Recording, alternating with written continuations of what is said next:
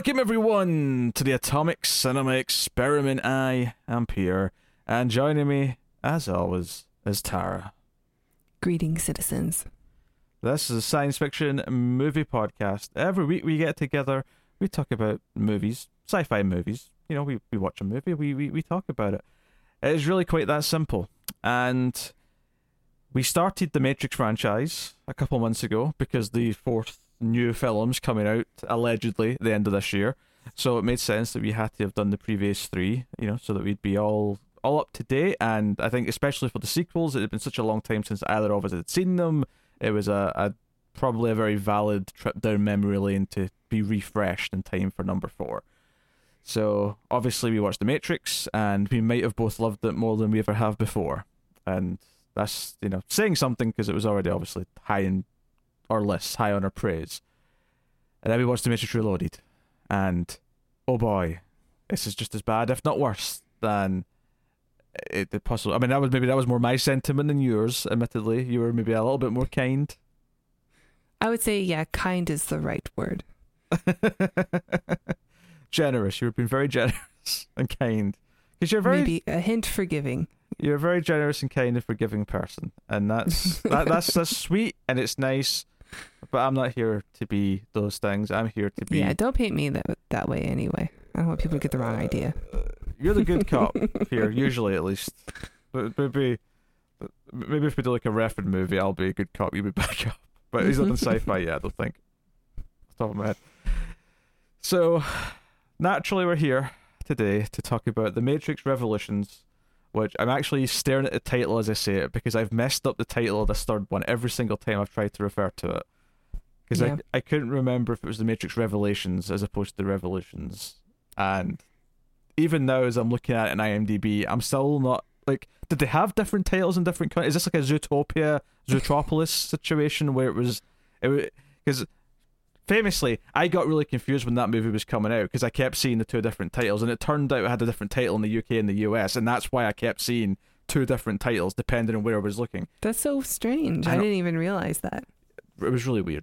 Why make the title change? It seems like you guys wouldn't get it if it was Zootopia. Yeah, the idea of saying the word utopia, for example, is definitely a thing in the UK. I don't know why they thought this is not like when they changed Philosopher's Stone to Sorcerer's Stone because they thought Americans would be too dumb to understand what a philosopher is. Touche. Hey, I don't think Americans are too dumb to understand what a philosopher is. I'm saying that's what Warner Brothers thought. Okay, if I'm going to make fun of Americans, I'll do it, but I genuinely don't feel that way. Warner Brothers is just a council of elders, much like in The Matrix. And it just so happens that Warner Brothers also released the Matrix film, so we've all circled back round, and we're going to talk just to refresh where we were at the end of Reloaded. I will say just full spoilers for Revolutions because I don't see why anyone will. Yeah, it's the third film. Yeah. So we left with the cliffhanger of Neo having used his powers in the real world by stopping some Sentinels, which put him into effectively a coma, and he was lying right next to the human man that Agent Smith had somehow came out of the Matrix into the real world by effectively body snatching this guy. I've said effectively 3 times in the last 30 seconds, which is a sign that I'm tired when I'm reusing words too many times. But that's where we left off with that, and of course the machines were on their way to Zion, which they told us numerous times in the second film that was going to happen soon, and then it was not until this one. So we begin there. We begin with needing to find where Neo is, how to wake him back up, whilst the machines are still on their way to Zion. Maybe they'll get there someday, somewhere in the middle of the film, perhaps. But yeah, we'll get into where it goes. I guess I'll ask before we get into the rest of it. Well, having watched this again for the first time in at least a decade, how did you feel revisiting Matrix Revolutions? I didn't like it very much.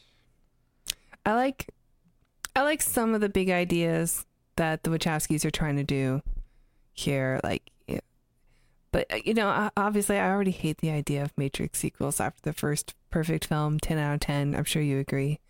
9.5. But it's so they really had to like justify why they wanted to show the rest of it, because it sort of ruins the themes of the first one that I enjoyed watching with having that in the back of my mind. So, and I understand like some of the themes here, and the theme of love, and you know, meeting your God because you're in this world that their God exists in, and like the whole parable between Christ, Antichrist figures, stuff like that. But the actual execution of everything, Christ, you're telling me there's allusions to Christianity in this film? I didn't. That's shocking to me. I didn't see no such things. Shut your mouth. You shut your mouth. I know you're tired right now. But so I mean, you know, big ideas, got it. But the actual like watching of the film is not very enjoyable. Like there's not even like any like really big segments like the first two movies. Like at least the second one had like, you know, the highway thing that's really cool, or like some of the fights were really good, even though you disagree.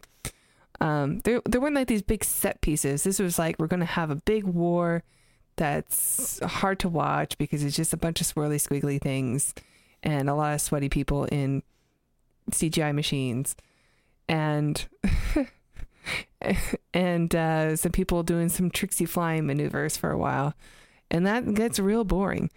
And then when we do get some fight stuff that, you know, we're expecting to get, so one-on-one fights, it's just so the word you're looking big. for. The word you're looking for. This fight towards the end between Neo and Smith. The word you're looking for is anime. Yeah, it's very anime. It's very big. It's very like, we're just gonna make the punches the size of a city or a nuclear bomb. And it's not fun to watch anymore. Yeah, so it's pretty disappointing. And but you know, the big ideas that were established from the architect and the Oracle, I don't mind that stuff continuing. Some of the ideas with I guess like the computer characters that are inside of the Matrix are interesting, like their development, but overall it's not very good. I thought this was laughably bad in places. There were times in this where like not like so entertainingly laughably bad that I would enjoy watching it as a bad movie. It's too depressing and dull for that most of the time. But there's a famous shot of Smith sort of laughing maniacally in this, and it kind of sums up how I felt about Smith in the entire duration of this movie, and to an extent the last one as well, but this one especially. He is chewing the scenery in a way that feels like a parody of what he was in the first film, because he was chewing scenery in the first film. He was monologuing a bit, but somehow like it feels like in a lot of ways they went into these sequels going, we have to have lots of Matrixy things happen again, without having the story first, and then the story was built around having Matrixy things happen.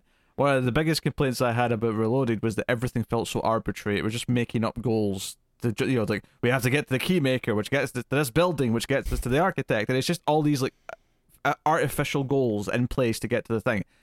Yeah. And this isn't as guilty of that, just because of the nature of like a lot of it's the war in Zion, but it's still there. Like the opening section of this film, the opening like half hour or whatever is purely just about getting to Neo, who's in a new place that we've never heard about, which is kind of like a subsystem of the Matrix.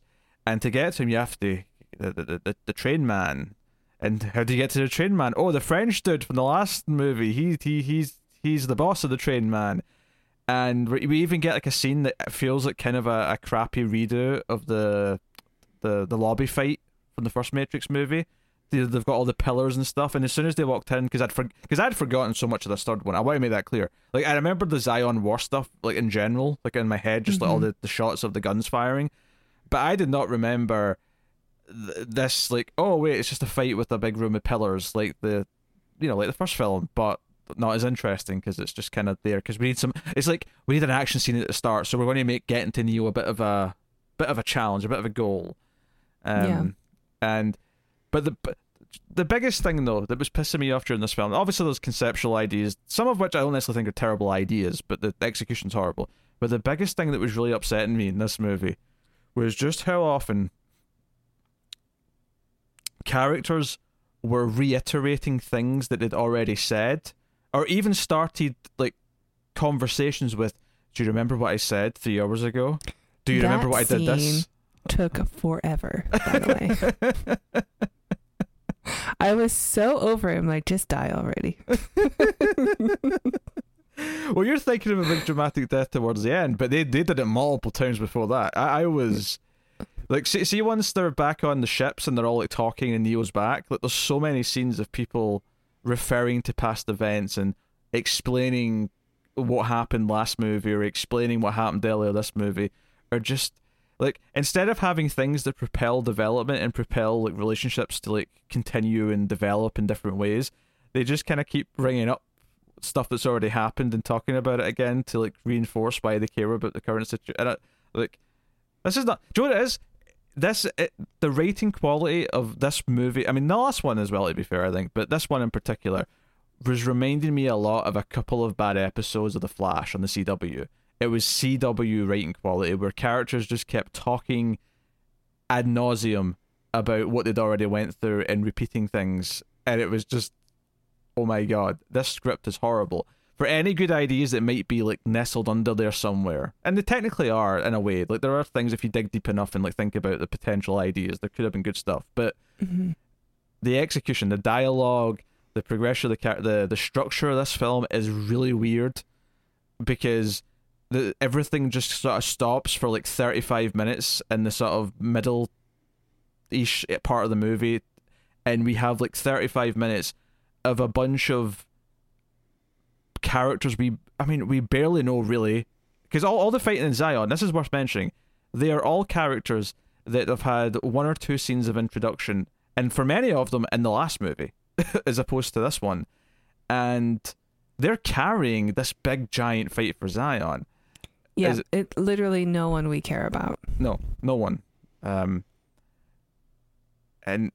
it just and some of them are actually like that one girl who the Z is her name. Like she's not a good actress. Oh, the wife of Link. Not Link. Tank. No, Link. No. It's Link. Is it Link?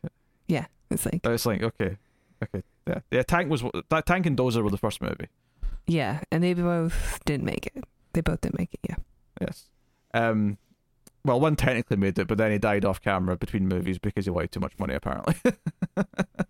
Well, he sustained some pretty big injuries. Maybe he got infected or something. Yes. Oh, thank you, phone, for that message of Tara saying I'm ready. so helpful now. so helpful at this point in time. Because obviously they introduced the nervous kid, who was really, worshipping Neo last movie. They introduced his wife. I think arguably she has maybe the most grounded thing, because she cares about making sure like that he gets back or whatever. But there's a whole. She's just so dull. There's a whole new character introduced in this movie. This guy who's like the head commando or whoever. He like these big mech suits they're all like in, right. He's like the head of this, and he has a scene with the nervous kid, and that's his introduction. His introduction is just how he kind of interacts with him for one scene, where he kind of goes, you know what, you're a little underage, and the kid says, yeah, but it doesn't matter that I'm 16, the machine's going to kill me just the same. And he's like, you know what, you've got a point, you can help reload because they have these guys running out and like reloading the big clips into the back of the mech, because they're firing thousands of bullets and stuff into the air. But yeah, he has like a big dramatic death at one point where he slowly dies as he's bleeding, and he's like saying, we need to get the gate open. And I'm like, this may not actually be that bad in terms of like following all these characters. If you'd made them, I don't know, interesting or likable in the last movie, that may have helped. But it might not be such a bad thing that it's a bunch of effectively C-list characters, if it was intercutting with the heroes we do know and care about. Yeah, it really, like, there was one point I was just like, man, we haven't seen Neo in a long time. No, it's like, he has obviously the plot with the human Smith happens, like right, I think right before the Zion stuff, right? But then we cut away from them, and we do occasionally cut to Morpheus and Niobe, who are on their way back. Morpheus is so wasted in this film. Oh, Morpheus has nothing to do. I don't mean drunk. I mean like he's not used. Yeah, yes. No, he has nothing. He is there. You remember how cool he was? Not anymore. So one of my complaints with the last movie as well is that Neo was just waiting for a phone call so he could go see the Oracle. Like, I actively almost like kick something near the start of this movie where they go to find him. They finally get into this train station, it's between under the Matrix, and then they're about to leave. He goes, "We can't go yet." It's like, why? I need to see her. I have to see the Oracle. Oh my god. Why? Like, it was cool and mysterious in the first movie, right? Because we didn't really understand anything and everything was so new. Which actually, one of my main complaints about these sequels, and it was especially bugging me in this one, is that the Matrix just doesn't feel the same. It doesn't have the same atmosphere as it did in the first movie. And that's just something that I think is worth mentioning. But everything in these movies and these sequels revolves around having to keep going back to the Oracle for guidance. And it just all feels a bit cheap. She feels more like a weird, like, vague plot device than she does something that's, I don't know, like someone who actually has insight or anything. Luckily, she gets Agent Smith like about a third of the way in, so it's not something we have to keep doing. She's been recast. She has been recast. The actress passed away. I think I remember hearing that. Yeah. So they kind of tried to just write it in quickly, and it's just a fine explanation. Like, she was, they tried to delete her or something like that, so she ended up with like the body or whatever. Like, fine. Yeah. Yeah, I'm not going to judge them for that. Like, no, I can't blame them. She has the same died. attitude and mannerisms. It's fine. Yeah, the actress does a decent job of kind of mimicking the previous actor. So yeah, that pissed me off. So we'll get more in detail on all this stuff in a bit. But I was baffled. I thought Smith was laughably bad pretty much every time he popped up.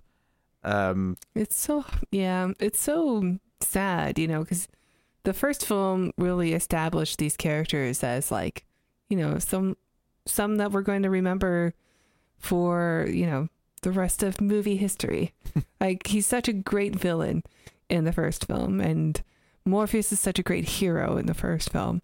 And these two movies just sort of make them terrible to a point where like I know the first movie's a 10 still, but there's a reason I haven't watched these movies in a long time, and it's because the sequels really make me look at the first movie in a poor light, and I have to try to separate it. I think it did for me for a time, and when I watched the first one again about 4 years ago, I was like, you know what? No, this is still really great. Like, this holds up. And so this viewing of these sequels is not really sullied by the first one again for me, because now, like, I've got it really, especially since we're analyzing, we're talking about them, we're seeing what worked in the first one and why these ones don't work. I really took a long break from these films too, so watching that first one again, it's like I remember why I loved it. It really is special, and everything in these sequels just feels like we're trying to recapture the same moments, because they kind of overdo some of the Matrixy things. I think part of it is that, the first one wasn't a low budget movie. It was like a 65 million thereabouts budget for what it was doing, and obviously it's doing a lot of big stuff, but they got more money obviously for these sequels, and it feels like that almost like hurt it in a way, because they just like, we can just do all these Matrixy things whenever we want. So there's a moment early on in the film where they're doing the fight scene where it's Morpheus, it's Trinity, and it's Oracle's bodyguard man, whose name I can't remember. They go to the club to meet the Merovingian, and they're having the big lobby fight scene. And there's a moment, the lady with the boobies, which we get to see one more time. We get to see the lady with the boobies. Yes, Monica Bellucci. she is lady with boobies. But Trinity does the thing. She does the jump. It slows down, and she does the kick. And it's like, this is the same kick she did in the first movie, and she did probably at least once in the second movie as well. Rather than it being one cool thing that happened that we got to witness, it's like, we're repeating that because that's the the reference. Remember the first movie? You like the first movie, don't you? Here's a reminder of the first movie. Yeah. And it does that a lot. There's a couple of moments in this where it tries to do the... And I respect the attempt at this, because I like when this actually works. But there's a moment where when Neo's going off on his insane mission to the Machine City, and he's saying goodbye to Morpheus, and he puts out his hand and says, "It's been an honor, sir." And he says, "The honor is still mine." If you remember, one of the first things they said to each other when they met person to person is they said, "It's an honor," and Morpheus said, "No, the honor is all mine," But it kind of felt like, because this movie is failing to actually justify its own existence, it still kind of felt like, oh, we're going to keep tying back into that first one, because that's the one that has weight. That's the one that we all care about. Yeah. So there are some themes that are brought up that I do think are interesting. We know from the last movie that the reason Neo is different is because of his love for Trinity. And in that opening scene with Neo in the train station, we see that there are Matrix characters who have created a child that's not supposed to exist, that has no reason to exist in the Matrix other than they love her, which, I mean, is interesting and adds more lore to this world that, so long as you're going to make more movies, give me some more lore. And that follows through to the end of the film as well. Yeah, just to be specific here, we're not talking about humans who are in the Matrix. We're talking about programs here. Programs.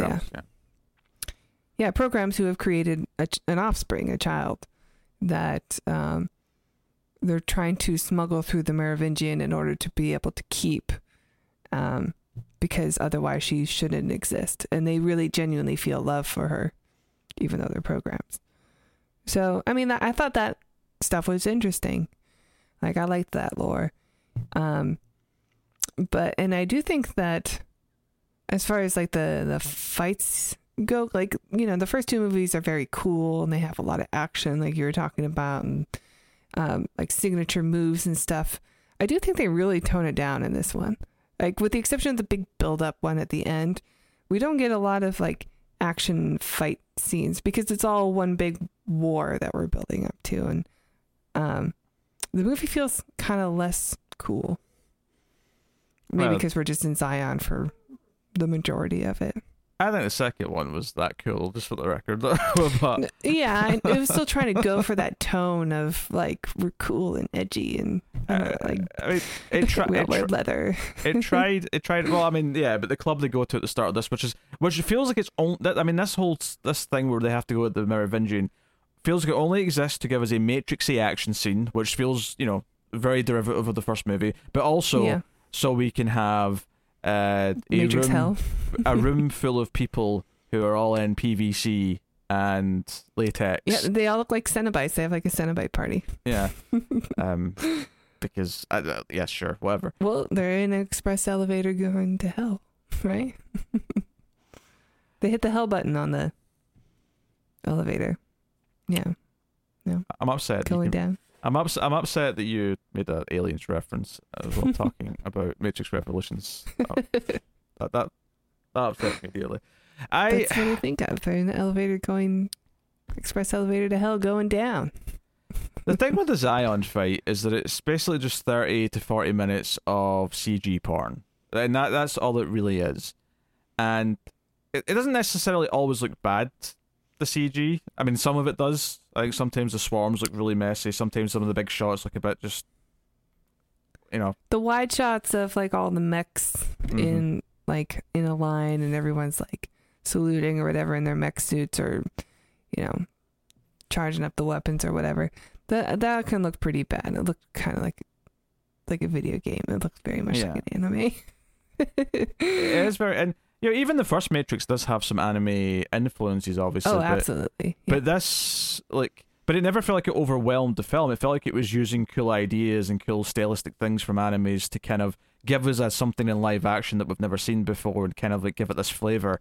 Here it just feels like it's an anime. It's like this movie kind of represents the reason why I don't like anime in a lot of ways, is the big bombastic action, like to like a sort of sickening degree, but without the weight and just the convoluted kind of like, because I associate a lot of the things in this movie with anime, not just the big action stuff towards the end and how over the top it is, but also the speeches and monologues about love and choice that just kind of feel like they're not really saying much by the time they stop talking, because they're just kind of, they're being so vague about it that it never really feels like it's making a point.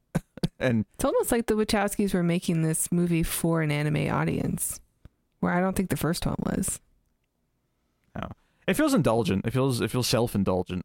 So did the second one, admittedly, to be fair, but this definitely feels indulgent. It doesn't have all the same problems of the second one, but you can definitely feel a lot of the same, like, DNA in both movies. Like, you can, especially if you think about it as one big movie that's been split in half, which it kind of feels like it was designed that way. Like, it doesn't feel like it was designed as two separate, fulfilling experiences. I mean, obviously there's a cliffhanger at the end of the second movie, but I don't... Yeah, weren't they released like 6 months apart, though? They were, yes. Yeah.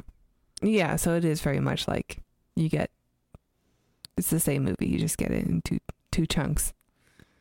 Which... In theory, I don't have a problem with that, necessarily. But I think, like TV, each episode should still be fulfilling. And I do think that this...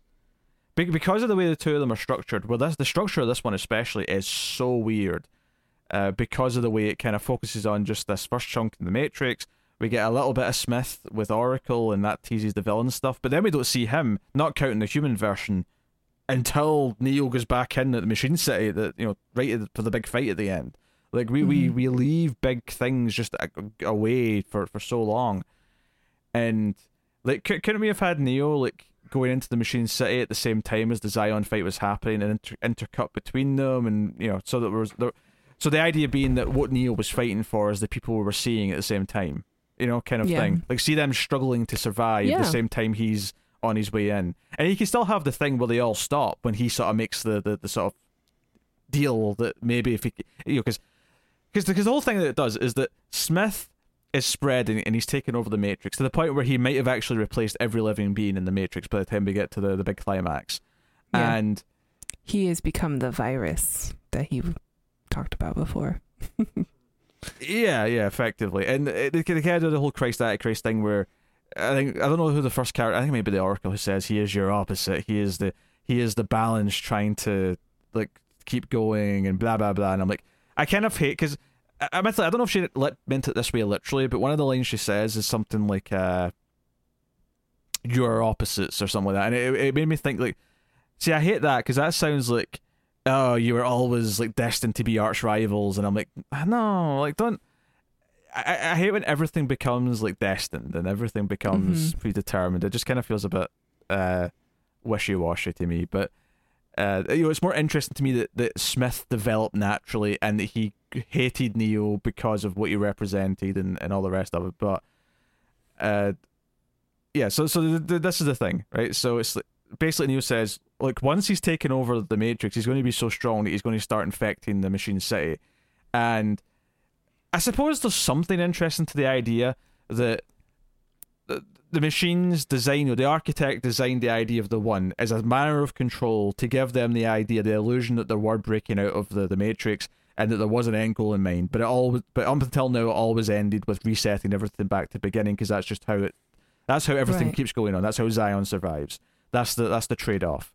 But because Neo has continued to evolve past that point as the One, that this evil entity in the machine world is kind of doing the same thing. Smith has become the One of the programs, and he's a complete maniacal evil bastard, and he might actually take over the machines and rule.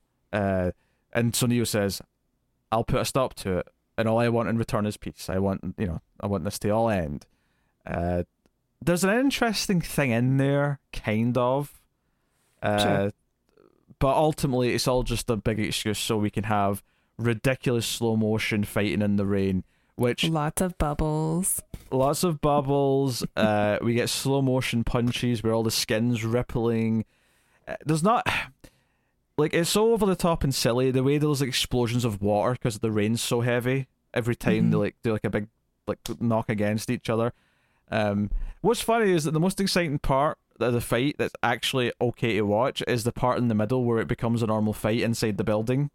Because it starts off really big with all the you can tell it's just two actors, like, using the choreography that they learned to make the scene. Yeah, and it's obviously there's a little bit of oomph added to it. Like when Neo jumps off the wall and you kind of see the circle of the crack that forms as he puts all his pressure onto it, and just little things. But that's obviously a lot smaller than they fly into each other like Superman and Zod, and like this explosion of water, and like everything at this point feels so fake and CG looking. And everything's this painted image. The characters themselves, I didn't notice it as badly as Reloaded too much, but there is one especially bad moment. There's a moment where Zod... Sorry. That's my fault. I did that to myself. There's a moment where Smith gets knocked away and he sort of stops himself in air and sort of growls and he goes, "Urgh," and then he sort of swoops back in. That moment, he is so crappy CG looking that I sort of started buckling with laughter. So yeah, it's not as egregious as the second film with the crazy 88s of Smith fighting Neo in his cape. But there are some moments where it's just like, it could have worked on that a little bit longer, or if you weren't ready for this, then just don't do it. Yeah, and of course the justification for why he might have more power than he should have now is because the one that's fighting Neo is actually the Oracle. This is he took over the Oracle and actually seems to have some of her precognition powers, right? Yeah. So, which again, that's maybe like one slitter that's kind of interesting, that he took over someone with a special ability in the Matrix, a special program, the mother of the Matrix, to the point where, is it Smith or someone else who actually refers to her as mum? Someone actually calls her mum at some point, which I thought was interesting, but.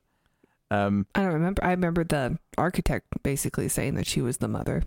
Yeah, no, but someone called her mum or mother in this. I don't know if it was Smith. I think it was Smith, actually. Yeah. It's coming back to me now. But I thought that, okay, that's kind of interesting. But, so yeah, there was almost a slither of something cool about all this new stuff they've set up in these two movies. Although, I'll return to the thought I had in the last one, because I said the last one didn't need to exist in it, because it had just been the first 20 minutes of this one. And watching this one again, like, there's a lot of this that I think you could get rid of as well. I feel like between Reloaded and Revolutions, there's probably a decent movie between them if you put them together and you focus in on the parts that actually kind of might work and get rid of a lot of the excess. You could maybe do an interesting little movie that kind of does something with it. But yeah, I mean, even a lot of the Zion characters are introduced in the second film, and they don't really get a lot to do because we're waiting for them to do stuff in this movie. And so you could essentially combine that story to make it maybe it would be like an almost 3-hour film, but you could have something there. Get rid of a lot of the extra fluff. Yeah, because even this one has a lot of fluff in it, I think. Totally. There's stuff that you could totally cut out. Did you like in the Zion fight, did you like that they introduced Z's red shirt friend who was clearly there to die? Yeah. Immediately it's like, hey, okay, we've kind of introduced this other new character. She's probably going to die. In fact, it's actually a really good barometer. All of the minor characters in Zion that were introduced in the last film all survive. All of the ones who were introduced in this one, right before the fight starts, all die. Yeah. That's really sloppy writing, because it's just so blatant. I did actually like their scenes. As far as, I thought that the woman who played Z was just not good, but as far as the fight goes, it was good to just focus on one big thing that just needed to be taken down by a couple of people who can do it because they had the right placement, the right strategy, and that I thought those scenes were actually kind of good in the overall war scene. Because I was bored for a lot of it, but I sort of perked up for that one. Okay. It's because it's simple. I like what's happening. It's a simple goal. You understand the danger that they're in. I like the design of the big drill that also is kind of like a transformer and then starts drilling again. You're like, oh, it's not done yet. I think the design of some of the machine stuff in this isn't necessarily. It's a bit excessive at times, but when you get to the machine site at the end and you see kind of this, I hate that it kind of makes the face of a baby when it's talking to Neo. I think that's a little bit too over the top and kind of. Oh, I thought it was the face of an old man, but it probably was an old man, but it looked baby-esque. Maybe there's a joke in there about how you kind of become a baby again at the end of your life. You kind of revert back, but the spiky nature of it, I was like, okay, I'm getting some cyberpunk, Borg-esque stuff almost a little bit, like a Rusty Borg aesthetic. And I'm totally down for that. It didn't really feel like it fit in. Like, if I think of the first movie, I don't know if a lot of what we see in this one feels like it fits in the same world, which I guess goes along with the same thing I said about the Matrix itself, feeling like it's a different vibe, and it doesn't feel like the same thing anymore. Yeah. Because you mentioned the programs feeling love, and I think one of the themes that feels like it's kind of in here, maybe they should have done more with this, is the idea that it's not about killing all of the programs, because a lot of them are innocent and a lot of them deserve life as much as the humans do. Right, That's a really interesting. I mean, obviously, yes, other stuff with AI and robots have done that theme. Of course they have, right? We've seen it done really well in other things. The modern version of Battlestar Galactica had a really nice take on it. Westworld. Westworld, of course, yeah, more recently. Mm. So yeah, like obviously it's been done in other places, but it's definitely one of the more interesting, especially here, because it's everything in the Matrix in the first movie is sort of treated with this idea of a threat, and the one who retroactively turns out to be not is the Oracle, who we find out that she is actually a program. And I do think that works in the first movie. Like, I do think of her that way in the first movie, because it's an interesting, why is a program helping Neo? The idea that it's all about just more control just kind of ruins the ending of the first one, so I don't like that part. But Sure. Yeah, essentially she's watching this version of the Matrix end now that Neo has gotten to her, so she's just helping him end this cycle to start a new one. Yeah, I mean, of course, the movies kind of reveal that she does want it to properly end, and she is kind of encouraging him to go one step further.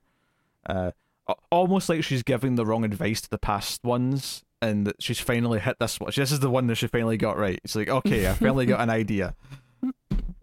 I'll make him fall in love with that Trinity broad, and I'll make her fall in love with him, because we know right. that she told her Trinity that first as well, that you'll fall in love with the one. Yeah, I do like that through line between the two films. Also, that when Neo meets the Oracle, he says, you're at this stage where all Neos get to, where you can either choose to reset the Matrix and you can pick some people to repopulate Zion, because Zion will exist, or we can just eliminate everybody. And all the previous Neos before have chosen the obvious answer, which is to save the people that they can and restart the Matrix. Can I say something here that might be a little bit of a hot take? Mm. I think Neo and Trinity's relationship in Reloaded and Revolutions is shit.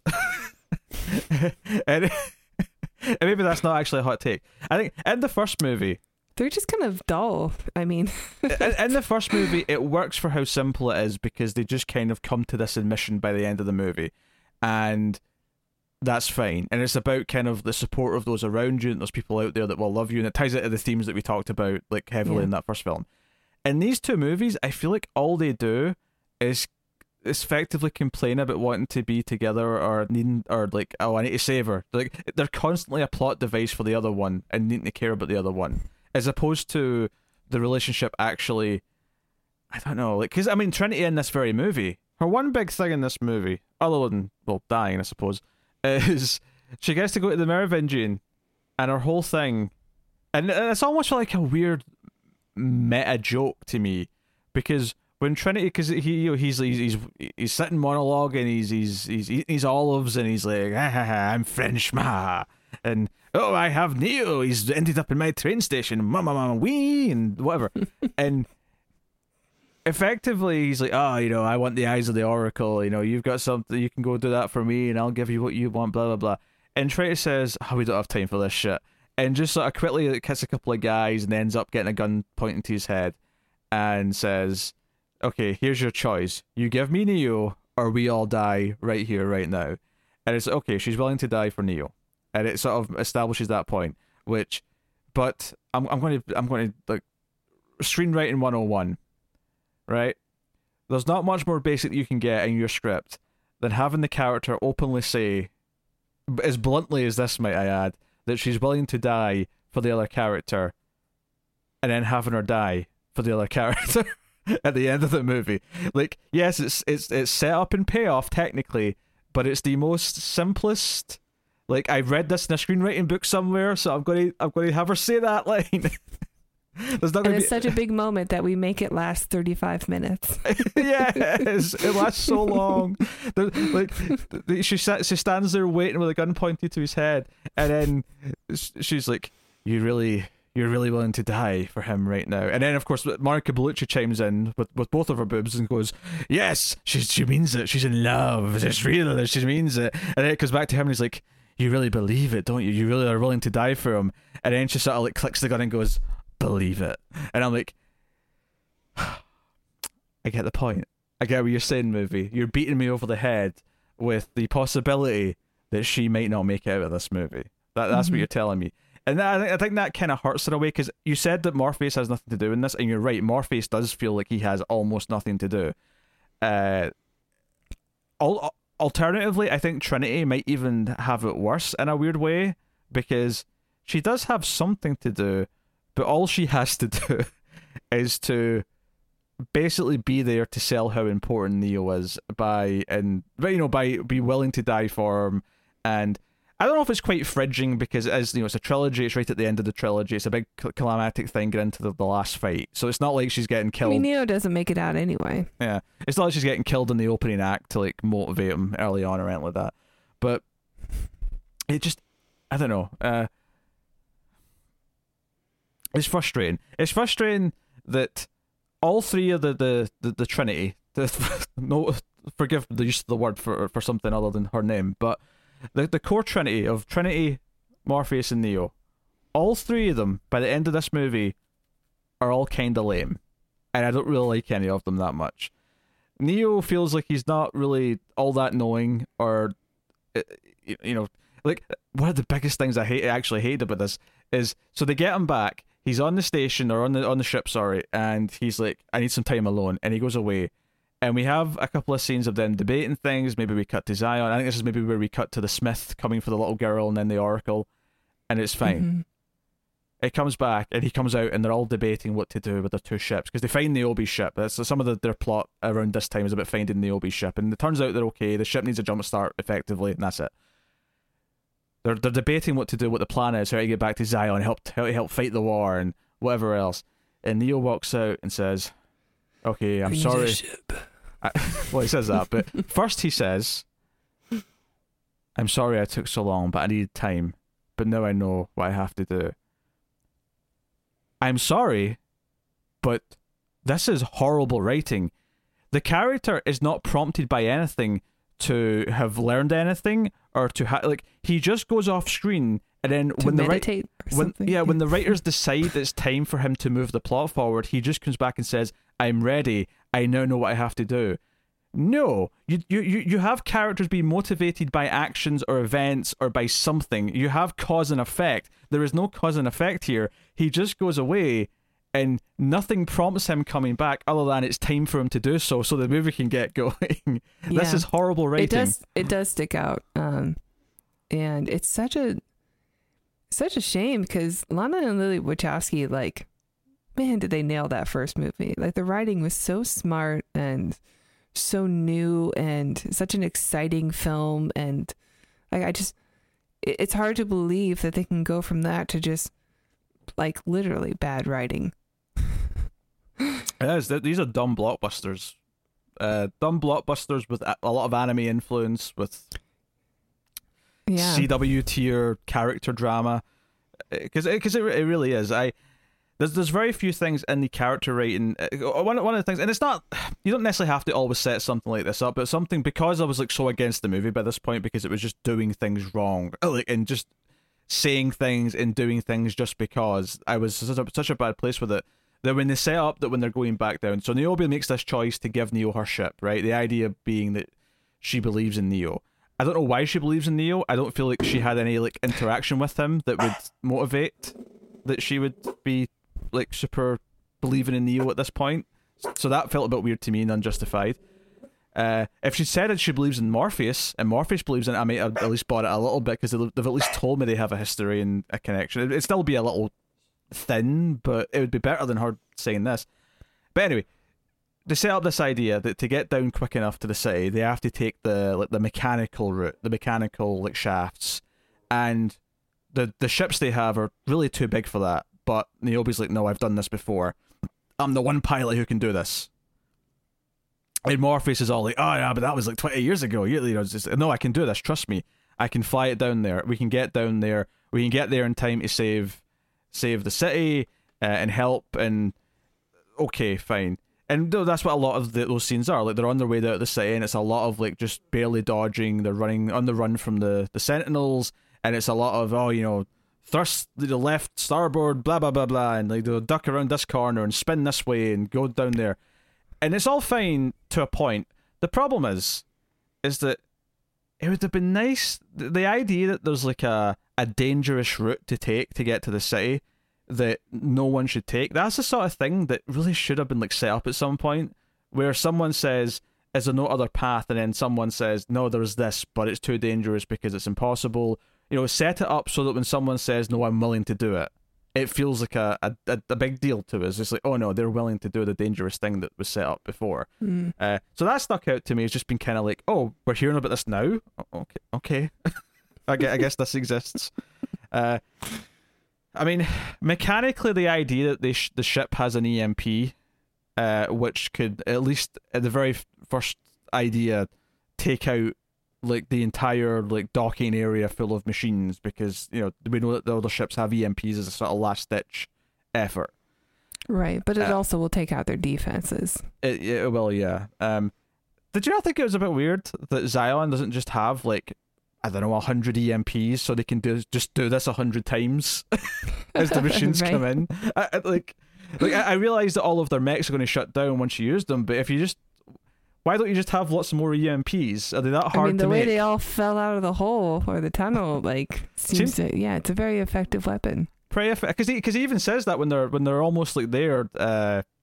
Martian Manhunter's like, oh, they're going to assume we have EMPs, so they'll attack in waves. So that not all of their forces are like hit out with one blast.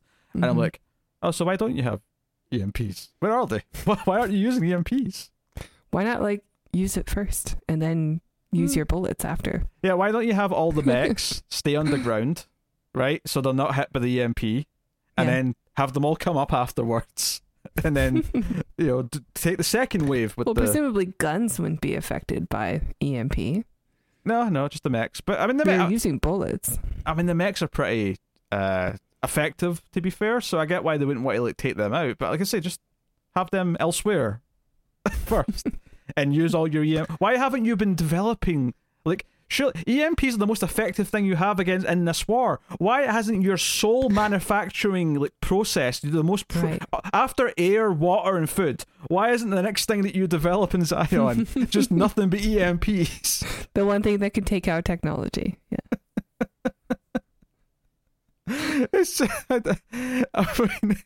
I get that all the ships were destroyed because that's the thing that Human Smith did last movie, is he kind of sabotaged them all and whatever.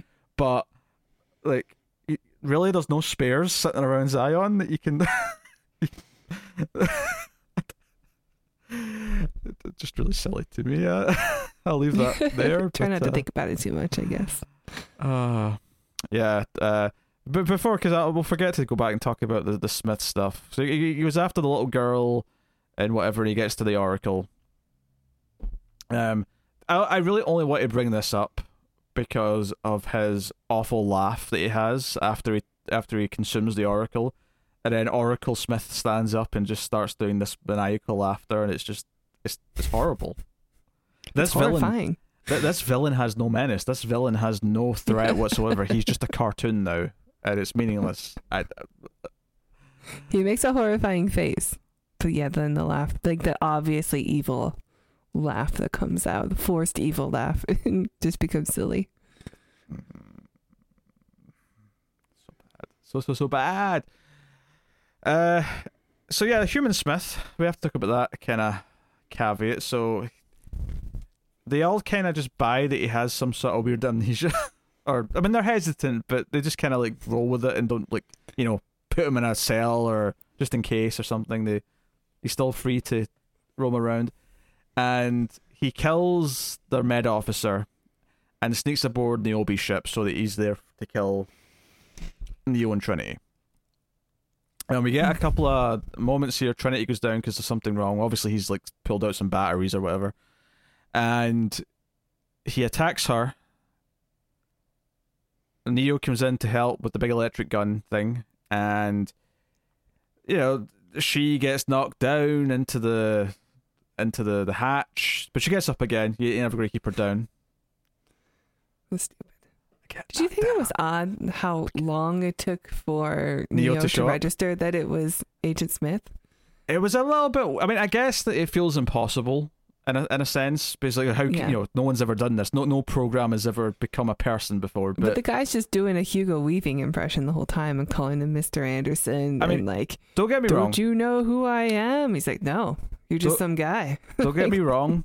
It is really too cheesy, but it matches Hugo Weaving. I will give this guy. I thought his performance was all right. I'll give this guy credit. I mean, don't get me wrong. I think it's bad in the sense that it's equally bad to the Hugo Weaving performance we're seeing in the movie. But I'll give the guy credit. He is matching it 1-for-1. Yeah, totally. It's impressive stuff, actually.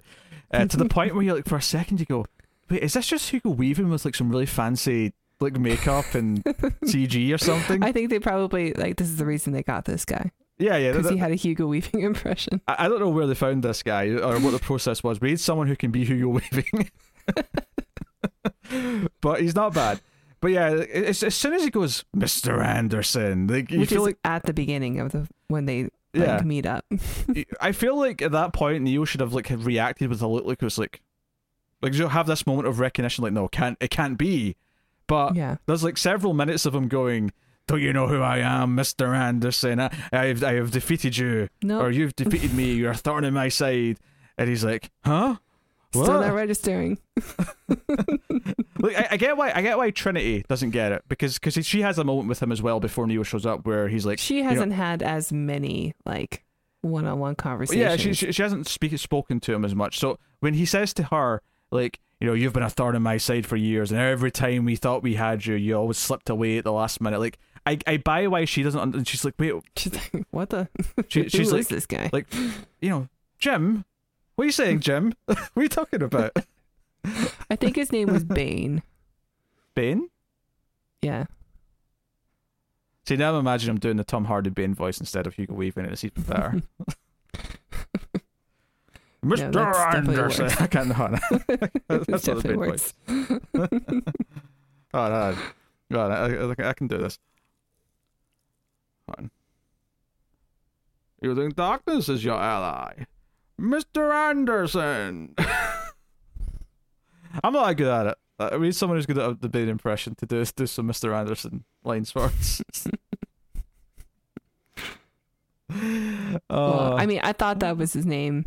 He'd be the Bane of the One. It was something. If it wasn't Bane, it was something like. It sounds familiar. If it wasn't, maybe it was like Bale or Bait or something. I don't know. But maybe. But it sounds about right. Of course, the key thing here is that Neo sort of develops his like outside of the Matrix vision, where he can see anything that's machine related or connected to the network or comes from the Matrix or comes from the machines. He sees in a sort of yellow matrixy kind of glow light thing. Well, once his eyes have been taken away. He gets his face burned and his eyesight's gone, but he can still see Smith. Because there's a whole thing where Smith's walking towards him, he's kind of cocky, he's like, oh, you can't see me now, I can just sneak up. And I like that the code of Smith has sunglasses on. Oh yeah, because when he sees the real him, yeah, he sees the sunglasses. But, and then we cut away from this. Once Neo's like, I think you'll have to drive, Trinity. We cut away from this. Like, they're just on their trip. They're just on the road, effectively, the entire time whilst we're doing all the Zion stuff. Do you know what? There was one dialogue exchange I kind of liked. I'll give this is the faintest of praise, but after they came in with their EMP, which I appreciate that it's as much as we question like a lot of why they don't have a lot of other EMPs and so on and so on. I do like the simplicity of this ship has effectively a bomb that'll take them all out that are here for the time being. It'll give them a reprieve.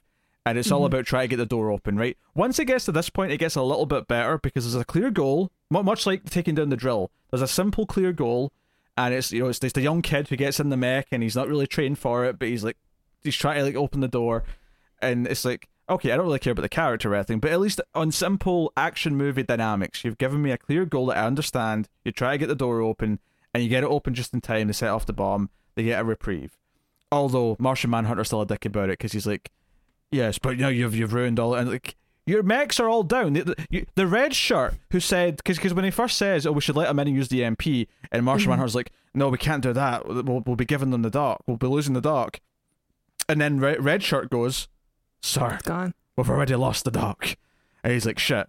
But he just likes to be a dick to Morpheus, so he's like, he gives him a shit for it. Well, they have that love triangle with Naomi. Yeah, sure they do. This alleged love triangle they've referred to a couple of times. I don't know if I buy it.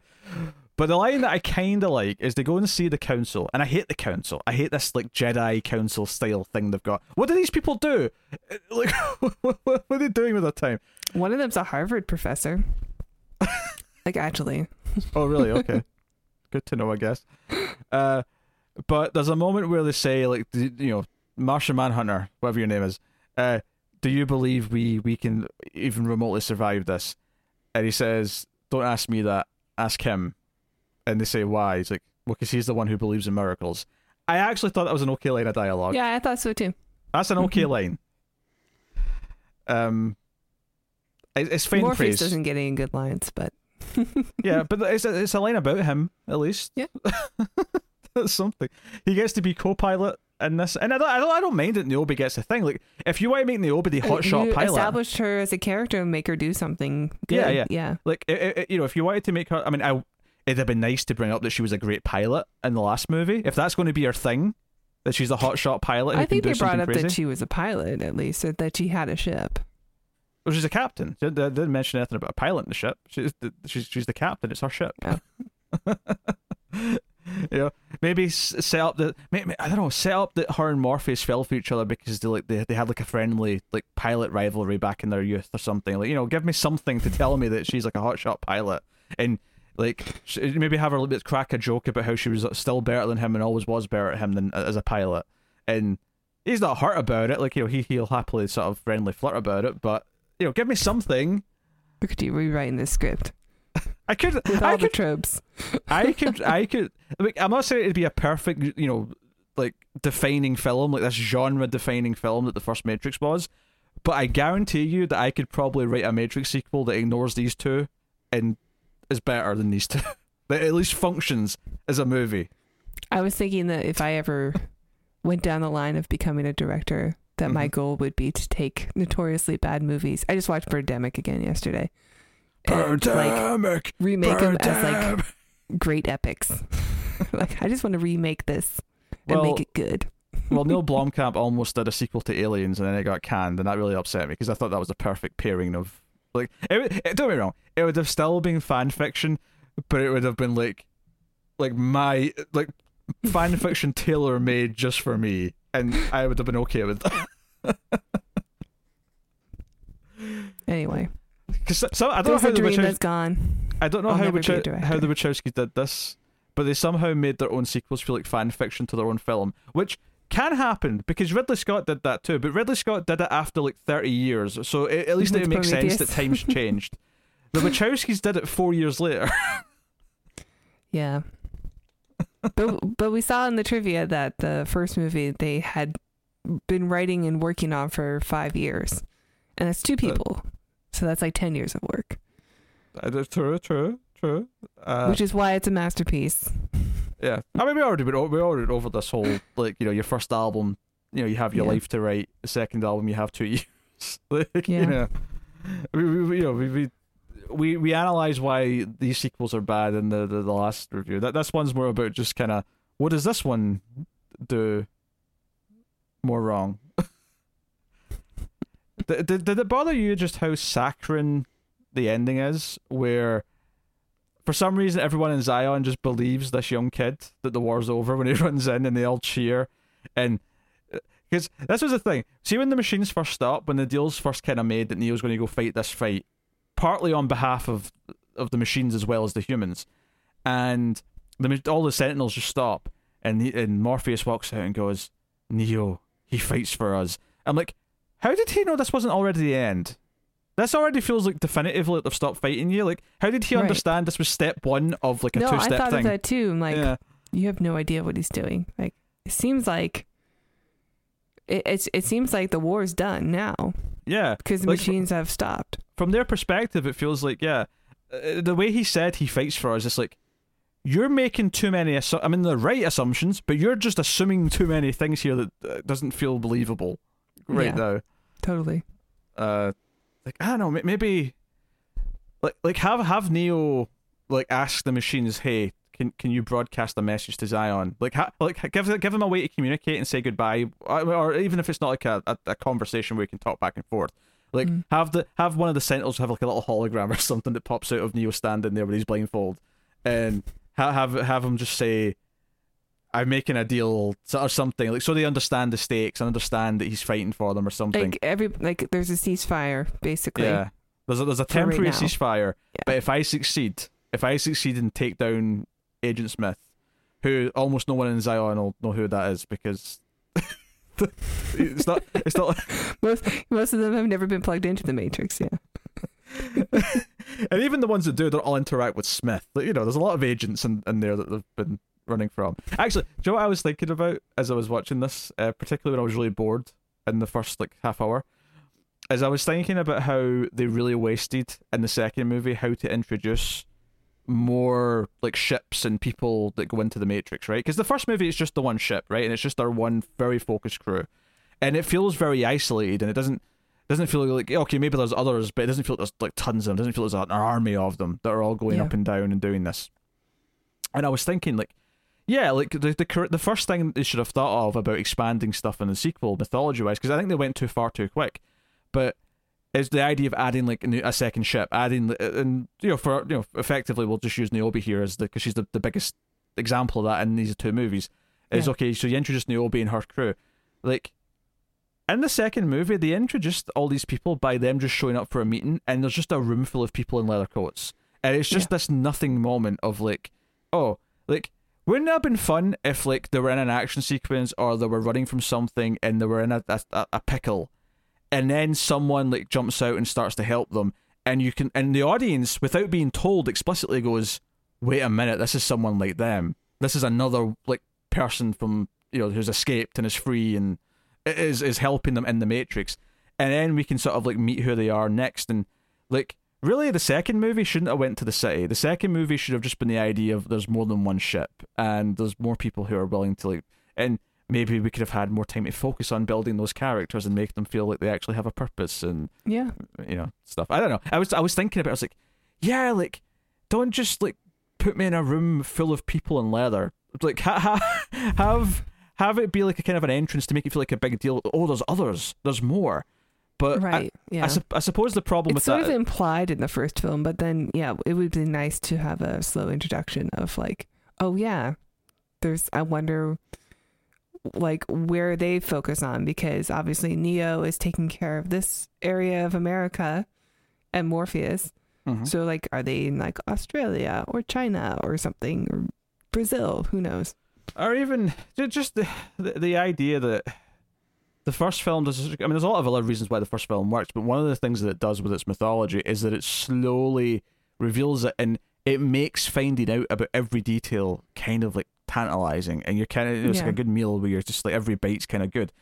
This movie or more Reloaded, I suppose, because that's one that introduces all the new things. But these two movies just like throw you in at the deep end, and it makes it all less interesting. And it's not that I'm saying that it should be more complicated. It's just that, savor each new element. Savor the idea that there's more characters that are jumping in and out of the Matrix. Savor the idea that there's good programs. Savor but it doesn't savor these things. It just kind of, all at once, here it is. Overload. The Animatrix was before Reloaded, right? In between Matrix and Reloaded. I think it was like right before because it was like a tease up to the. It was almost like, I don't quite say it was promotion for the sequels, but it was sort of like made to time it with so it came out in DVD like, I don't know, like a few months before. I don't really remember the Animatrix very well. I remember I enjoyed it though, for the most part, and I think those have some stories that connect to like the other characters that are introduced.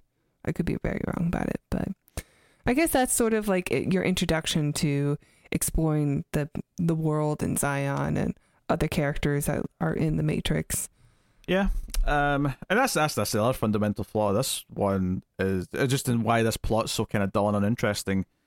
Apart from not caring about the people in Zion for the most part, and if you want them, and like I say, if you want them to act as just here's the people that Neo's trying to save, you have to intercut it with what Neo's doing. This should not be extensive. This should be snippets we get whilst we're really following what Neo's doing more than following them. But it's obviously, we have the big mech porn and all the blah blah blah.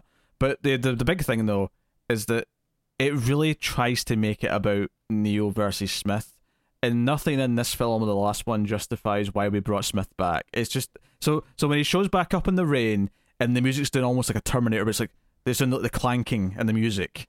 The music is really epic, also. Almost too much. Like I actually laughed out loud. See after he dies, because obviously he lets almost at the end of the fight he lets Smith consume him because he realizes that the Oracle's still kind of in that one, and it's like, oh no, if I let him take me and I'm connected to the Machine City can then delete him effectively, and that's what happens and resets the Matrix and blah blah. But after this happens, not only does Neo have like a Christ pose, right? And on top of that, when he glows from the chest, there's a couple of seconds where you can actually see a literal cross, on his chest. But and all the tubes and stuff make angel wings behind him. Yeah, the light. Yeah, when it goes further out, you can see almost like an angel shape. But the music is what I wanted to bring up here, because as this is happening, there's like a sort of like gospel-y chant kind of comes into the soundtrack, and it's like, we get it. Nuance, people. Nuance is a wonderful thing. Nuance like a hammer. Look, I'm going to borrow or paraphrase something from Legends of Tomorrow, which is funny because I was making fun of CW shows, but amusingly, the one that was actually still pretty entertaining was Legends of Tomorrow, because it was just like a fun cartoon and it knew it was that. It didn't try to pretend to be anything else. But there was a line in that about how the team are kind of messy and they're like some jobs require a scalpel, but they're more like a chainsaw. But sometimes, a chainsaw is what you need. I don't think your Christ imagery and because the first film is pretty nuanced. The first film had all those layers. There was so much to analyze and like talk about, and there's a lot to talk about in this, but not for the right reasons. So this is a chainsaw. This is like 10 chainsaws. And if you watch Texas Chainsaw Massacre Part 2, there's a moment where Dennis Hopper goes to fight Leatherface, and he has like too many chainsaws. I had no idea he was in that. Yeah, and he has a big chainsaw, but he also has two like mini single-handed chainsaws that he sort of dual wields at one point. Like this is the cinematic equivalent of the directors dual wielding chainsaws as they're beating you over the head with the point they're making. Right. And the movie, the actual comparison, the actual ending to the movie is the Oracle is now sitting on a bench on a nice bright sunny day. It says the happiest the Matrix world's ever looked, and the architect walks up and says, "Is this what you wanted?" He's like, "Yes, I wanted peace, and it'll last as long as it can." Blah blah. But you got this scorching sunlight rising up between the skyscrapers, and then the little girl who's introduced, the program daughter, who the last exile she was referred to as earlier on by someone. She comes up, and the Oracle looks at her and says, "Did you do that?" And she's like, "Yeah, for Neo." And it's like, okay, this idea that she's special because she was created from love, kind of like how love was involved with Neo and Trinity, and they could do special things so that she's whatever. Whatever. So the end of the movie is just her going, "That's very pretty, and I hope we see Neo one day again." And then we just have the music going absolutely like over the top, like triumphantly, like cheesy as the sunrise is happening before it goes to like Messiah chanting in the credits, and I'm like, this ending, these last 30 seconds, could you like watch the first Matrix again and then picture this last 30 seconds? Does this feel like it fits with that movie in any way, shape, or form? No, no, it does not. I had some questions about I guess they've restarted the Matrix again during a peaceful time. because there are skyscrapers there, so they're going to fill it with humans, I suppose. Well, Humans that choose to be in it. I got the impression that all the humans just kind of reverted back the same way that Oracle and the kid and yeah, stuff because do. Smith definitely took over like all of the humans. Yeah, I think they all revert. And I thought that when that happened, that the human died. No, I think they all revert back, and I presume they just all have their minds wiped, and they're all just put back wherever they're supposed to be. Obviously, the architect says that anyone who wants to be free will be freed, because that's now they're in peacetime. But anyone who wants to stay can stay. And the thing is that there's probably going to be enough that want to stay that they'll probably still have their batteries. Like, there'll probably enough people who want the system who want to be in it, and that's okay. Yeah. That's their choice. Which like Cypher. I had to think about it. I mean, he's not there because he died, but yeah, like him. Yeah, but people just. I mean, the world sucks outside, so why not get plugged in? Yeah, but now they don't have to hide like they did before. Maybe they'll the standard of living will come up. I was kind of laughing halfway through this movie because when they have all the meeting scenes with all the people from the two ships and they're debating things, it was starting to make me laugh how there was only 3 different colors of clothes, and they were all in these 3 different colors, and I'm like, why is it all these same 3 colors? Like, what? This is weird. Yeah, I guess so. Is this Star Trek all of a sudden? Just like well, I was thinking, like, so they have one person who's in charge of making these like fishnet sweaters with like the same rips throughout. Yeah, that's one of the things where I like that they're kind of tattered, but they're so ripped at points in these 2 movies that I you start to wonder, like they're still making more clothes in Zion, right? Like, they're not just using hand-me-downs like constantly. Okay, yes, I'm assuming there's not like livestock to take like natural from. Yeah, but I mean, they have other sources of fabric. There's other versions you can do. It's not the only choice. Can humans still be a battery if they just plug in through the back of the brain and not have to be put into pods like filled with goo and have the thing down their throat also? Maybe they can talk a trade thing where, like when you go to sleep, you plug in for to have your energy used a little bit for the city, but in return, the machines give supplies to everyone and things like that. There's like a sort of trade agreement there where everyone, like volunteers to give a little bit of energy. And sounds like we're pitching a Matrix 4. I highly doubt that's going to be with the Matrix 4 is. I mean, maybe. I don't know. I mean, Neo and Trinity are in it. For the record, I don't want this to be a movie plot. I'm just sort of picking apart the world I've set up now. Yeah.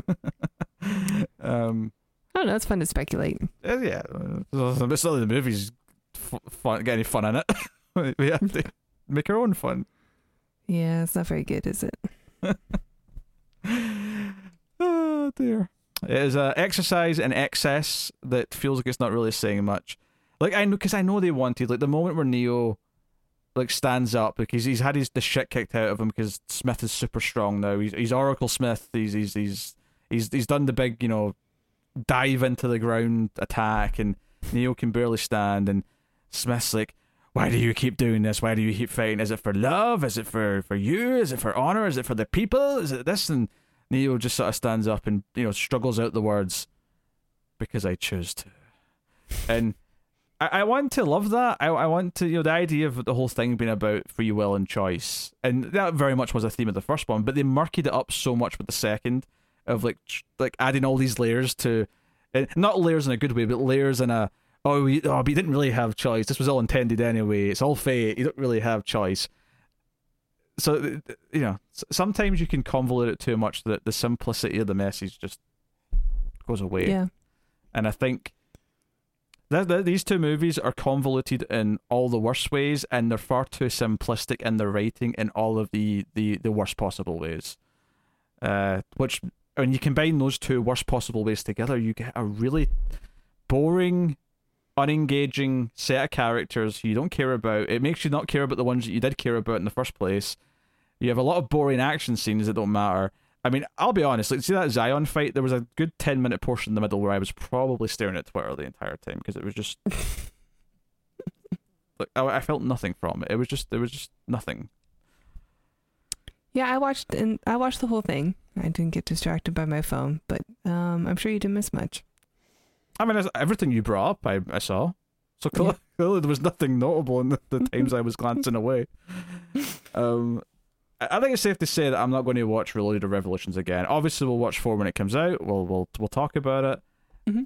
My expectations right now are at I will be impressed if it's decent. If it's passable, I'll be impressed at this point after these 2 again. Yeah. And unfortunately, the Wachowskis haven't really proven themselves since The Matrix either. Unless it's only one Wachowski this time, though. Maybe the other one's the bad apple. maybe. Is it Lana? I don't know. I can't. See, I immediately thought I think it was Lana is the one with the dyed hair, like the crazy hair. But I immediately thought it was Lily who was doing the new one. So, but I don't know. Now you're making me second guess myself. I'll click and find out, shall I? What one is it? What one is I have some hope for The Matrix 4. I just, I want it to be good. I want these directors to be good. And, it sucks when you get like a masterpiece film, and then everything that comes out afterwards, you're like, this will be the one. This will be the next Matrix. To just fix the debate, it is Lana who's doing who's solo directing the new one, which is interesting. I did not remember Christina Ricci and Jessica Henwick being announced in the cast, but they're there. So yeah, cool. I guess. I remember Christina Ricci. Oh, did we not talk about it in one of the news? Yaha Abdul Mateen II's in this. He's pretty good. So it's got a good cast. So I'll give it that. It's going to be the Candyman movie. Yeah, it's going to be the Candyman movie. I'm excited for that one. Neil Patrick Harris is in it. There's a distinct lack of Morpheus, though. I will say that. Just from my glance. Maybe this Matrix doesn't have a Morpheus. What? What's Fish doing now, anyway? Come on. Well, I don't know. Is he still doing John Wick sequels with Keanu? So they're still buddies. Oh, yeah, that's right. And John Wick 4 and 5 are both shooting back to back or something thereabouts. So yeah, it's the new Matrix. Do you know what? It's baffling. I saw a headline the other day. Fast and Furious 10, 11 are shooting together starting in like January, and I'm like, yeah, I heard someone reveal or say 10? Like, I guess what's his name is calling it 11 Part 1 and Part 2.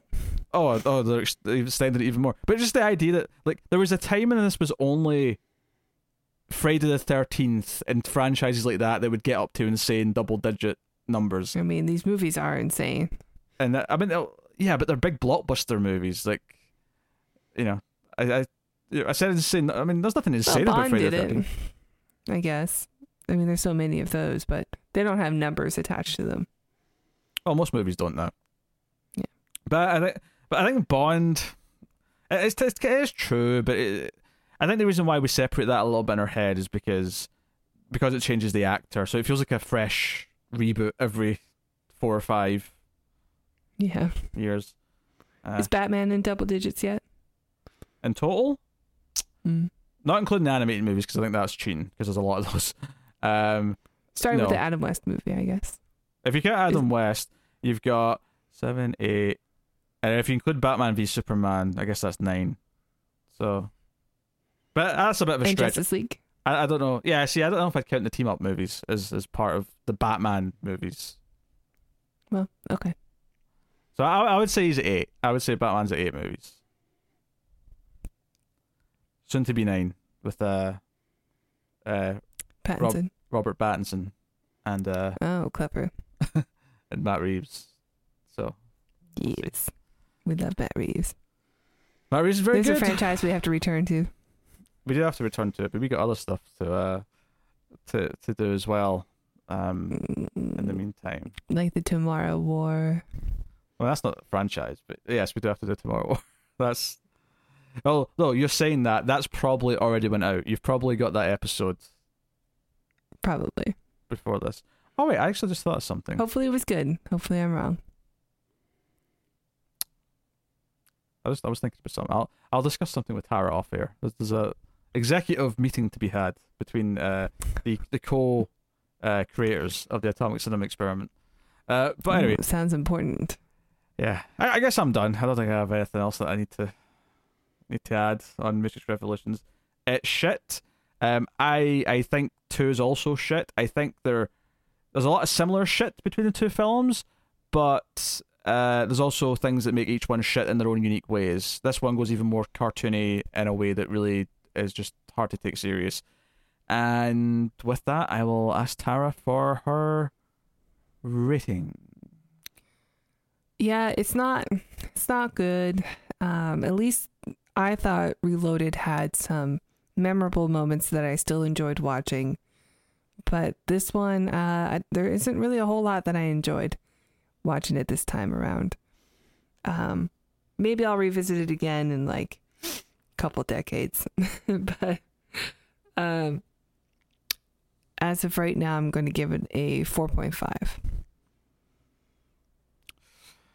Yeah, so just to reiterate some of the dialogue from one of the scenes I was complaining about, where they just reiterate things. Trinity walks into the room with her bag. Neo's got his bag. And she says, or he says, I know when, you knew when you looked at me that I had to do this. It's like, yes, just like you knew when you looked at me that I was coming with you. So we're doing this, okay? Like that was just one of the little snippets where I'm like, you're literally just describing and explaining the previous scene that you had, like the last scene you two were in. You're just describing it again, and try to make it sound Pretty meaningful. pointless. So that that's just a slither, as an example of the thing that was pissing me off the most in this movie. What did I give the last one? I gave it like a 3 or 4, didn't I? I don't remember. It was something in that range. I think I gave it a 6 or something like that. Yeah, I think this one is probably a little worse. Although I do think Reloaded is very bloated and pointless and boring. But this is boring in a different way. Which is impressive. It's impressive. There's layers of boredom to these movies, which is not something you want to be saying. So...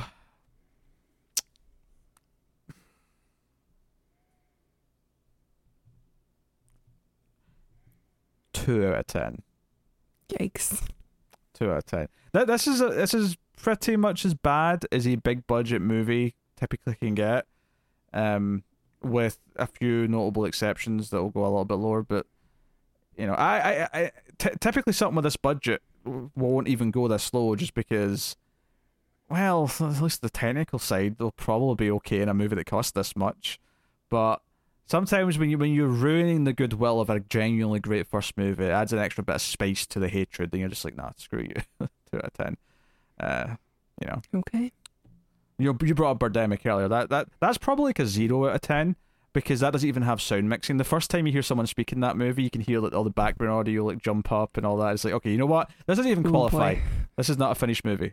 I actually think the movie is funny enough on its own to be enjoyable, with the exceptions of the scenes where there are eagles screeching over and over and over again over dialogue. You're just like, just turn the eagles off, or please do something. Here's the thing. I want to make this clear. Shoot them. Just because I gave it a 0 does not mean I don't think that is more worth watching, and there's more value in watching. Even just as see if you're like learning to make movies, or write scripts or direct movies, that is a good thing to watch, to see what happens when you completely get everything wrong. Yeah, even the pronunciation of solar panels. Solar panel. It's a solar panel. I don't think there's a better scene to show someone how bad editing can be, like how good editing is really important, than the scene where they announce something at the meeting and they clap, and every time, like instead of sounding like the claps lasting a long time, you can clearly hear them getting slower, and then it cuts to a new shot and they all start going really fast again, and it keeps like extending the clap, but you can tell that it's slowing down, like they're leaving it too long to cut to the new shot every time. So man. So it's like, I don't know, it's really funny. Anyway, yeah, check out Birdemic, Shock and Terror, or whatever it's called. The full title. So it's a Jeff. That's right. So there you go. That's a discussion on Matrix Revolutions. Not the end of the story, though. We'll be back. It was for a long time, but then now everything comes back, and the at least one Wachowski wanted a payday, so here we are. We're getting The Matrix 4 at the end of this year. So yes, so in theory, you should have had Tomorrow War before this, although we've not actually watched and reviewed that or recorded that episode yet. So it's a really weird thing. So I won't tell you what's coming next because it's not entirely sure, especially since I need to talk to Tara about something that might shake up things.